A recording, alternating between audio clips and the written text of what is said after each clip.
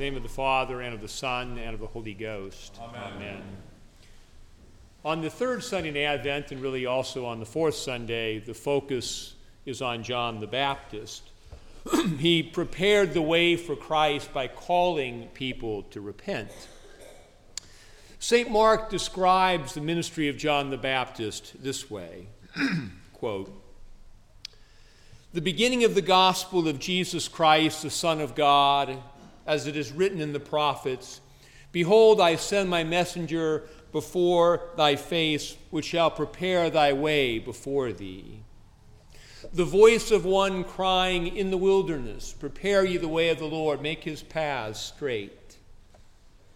John did baptize in the wilderness and preach the baptism of repentance for the remission of sins. And there went out unto him all the land of Judea and of Jerusalem, and were all baptized by John in Jordan, confessing their sins." John preached in the wilderness or desert. This is curious. In our day, when people want to tell others to repent, they typically choose a crowded public venue. From time to time, we go to some, popular event. You'll see some crazy guy with signs telling you the world's going to come to an end, saying it's time to repent. Evangelistic organizations tend to rent large stadiums in big cities to facilitate repentance by large crowds. But John preached in the desert. Of course, John preached in the wilderness or desert to fulfill prophecy. You can't fulfill the prophecy of Isaiah, calling you the voice crying in the wilderness, unless you're actually in the wilderness.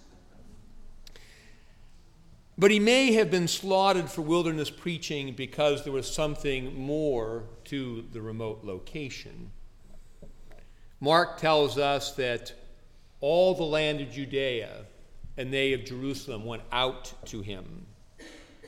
The travel distances required by all these people who went out to him probably ranged from a mile or two for those close, maybe to 15, 20 miles and more for those who had to go a longer distance.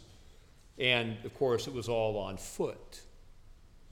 It took effort to go hear what John had to say.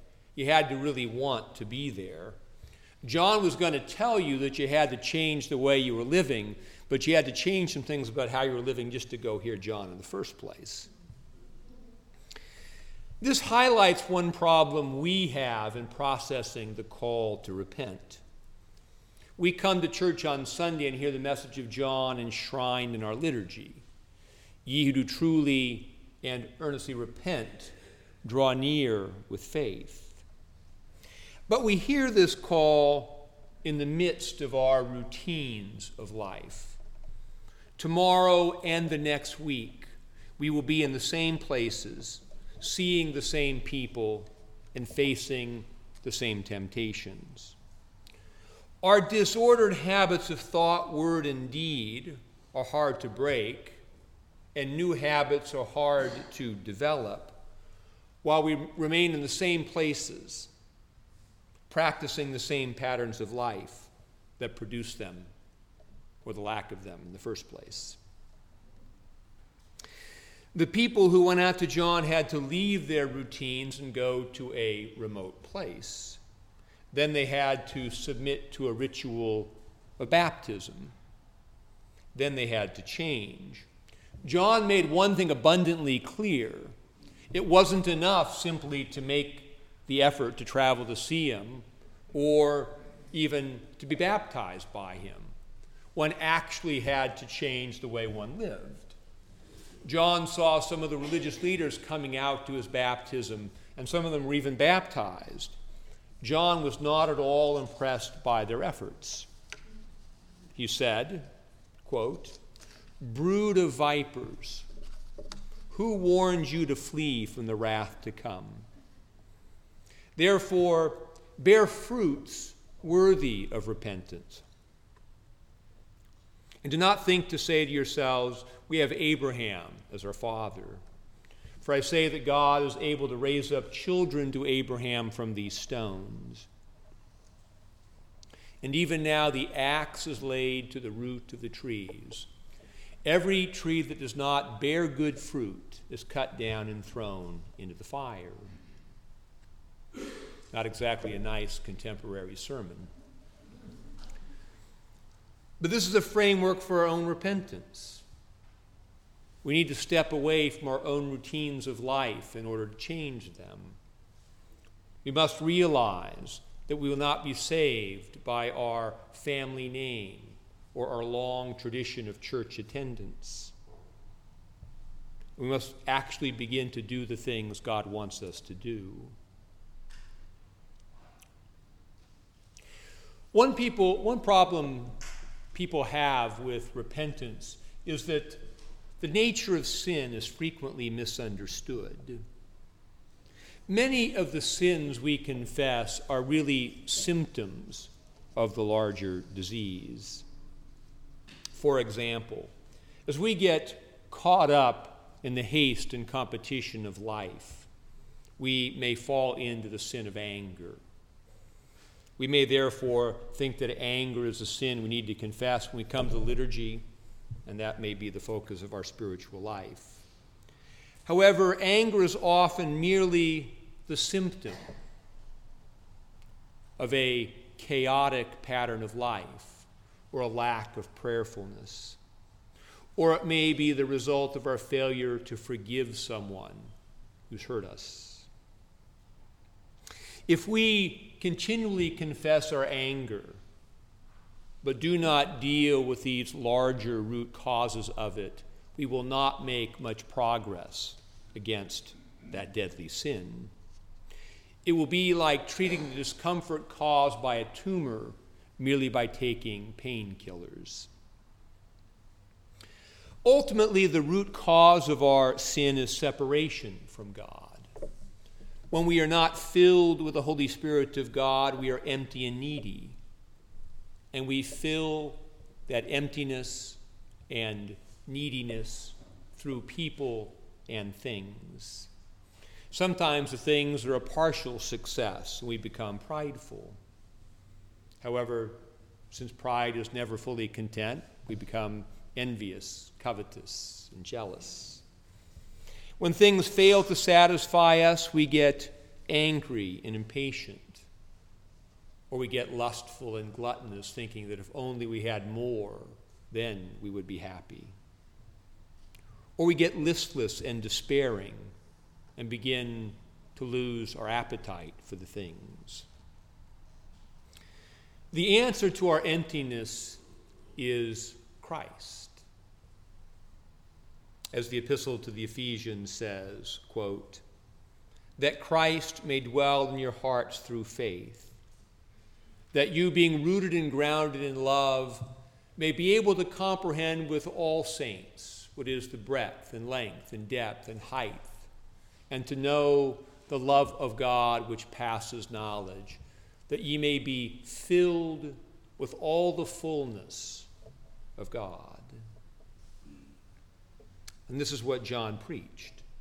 He preached that people should repent in order to be prepared to receive the one who was coming after him, who would fill them. Now, this can sound simplistic, as if we were saying, all you need to do is believe in Jesus Christ, and all your problems will be solved. And it may, in fact, be that simple if our faith were perfect, if we were able to completely submit ourselves to the will of God without any lingering seed of doubt or rebellion. Perhaps in the words of the hymn, quote, our lives would be all sunshine in the sweetness of the Lord. But of course, our faith is not perfect, and our submission is not complete. Consequently, we must engage in this thing called the life of prayer, in which we wrestle against the temptations presented to us by the world, the flesh, and the devil, using the weapons of spiritual warfare that we are given in Christ. We must work at becoming the people God wants us to be. This is why we put such emphasis on the life of prayer lived out in the community of the church. Jesus fills us with himself through the Spirit, chiefly in three ways: the sacraments, prayer, and the presence of other members of the body of Christ who minister to us with their gifts. It follows that if we want to be increasingly filled with all the fullness of God in Christ through the Spirit, we must commit ourselves to a pattern of life in which we habitually receive the sacraments, constantly pray, and meaningfully interact with others in the body of Christ. Without consistent spiritual disciplines that open our lives up to the grace of God, we have no ability to grow in grace and in the image of Christ. That is to say, without disciplines that fill our lives with grace, we have no ability to live faithfully. We are saved, as the Epistle to the Ephesians tells us, by grace through faith. But this salvation is experienced not just at some past moment, not just when we were baptized or when we first came to faith. Salvation by grace through faith is experienced continually. We are continually saved from the influence of sin by the continual experience of God's grace. And we receive this grace as we continually trust or depend upon God through the life of prayer. Consequently, repentance requires more than merely a list of sins to confess and work on. Acts of sin are symptoms of a life not lived in communion with God. To repent, we must change our manner of life. And this is a harder task. This is why it is so tempting to make the Christian life all about micromanaging sin rather than pursuing union with God. This is why it is tempting to make the Christian life about not being bad rather than about pursuing holiness. John baptized in the wilderness. Those who were changed by his ministry went out to meet him and were changed by his preaching and went back to live life in a new way. If we want to heed the call to repent, it is necessary for us to step away from our regular habits and patterns in order to reassess them and begin to change them where changes need to be made. The central question of repentance is not whether we can come up with an adequate list of our sins. The central question is, are we living a life of prayer with the worship of God as the centerpiece, with habits of prayer and Bible reading as our daily bread, and with significant connection to other members of the body of Christ? Holiness is the long-term fruit of this manner of life, just as sin is the fruit of life lived apart from God. In the words of John the Baptist, "Repent ye, for the kingdom of heaven is at hand." In the name of the Father, and of the Son, and of the Holy Ghost. Amen.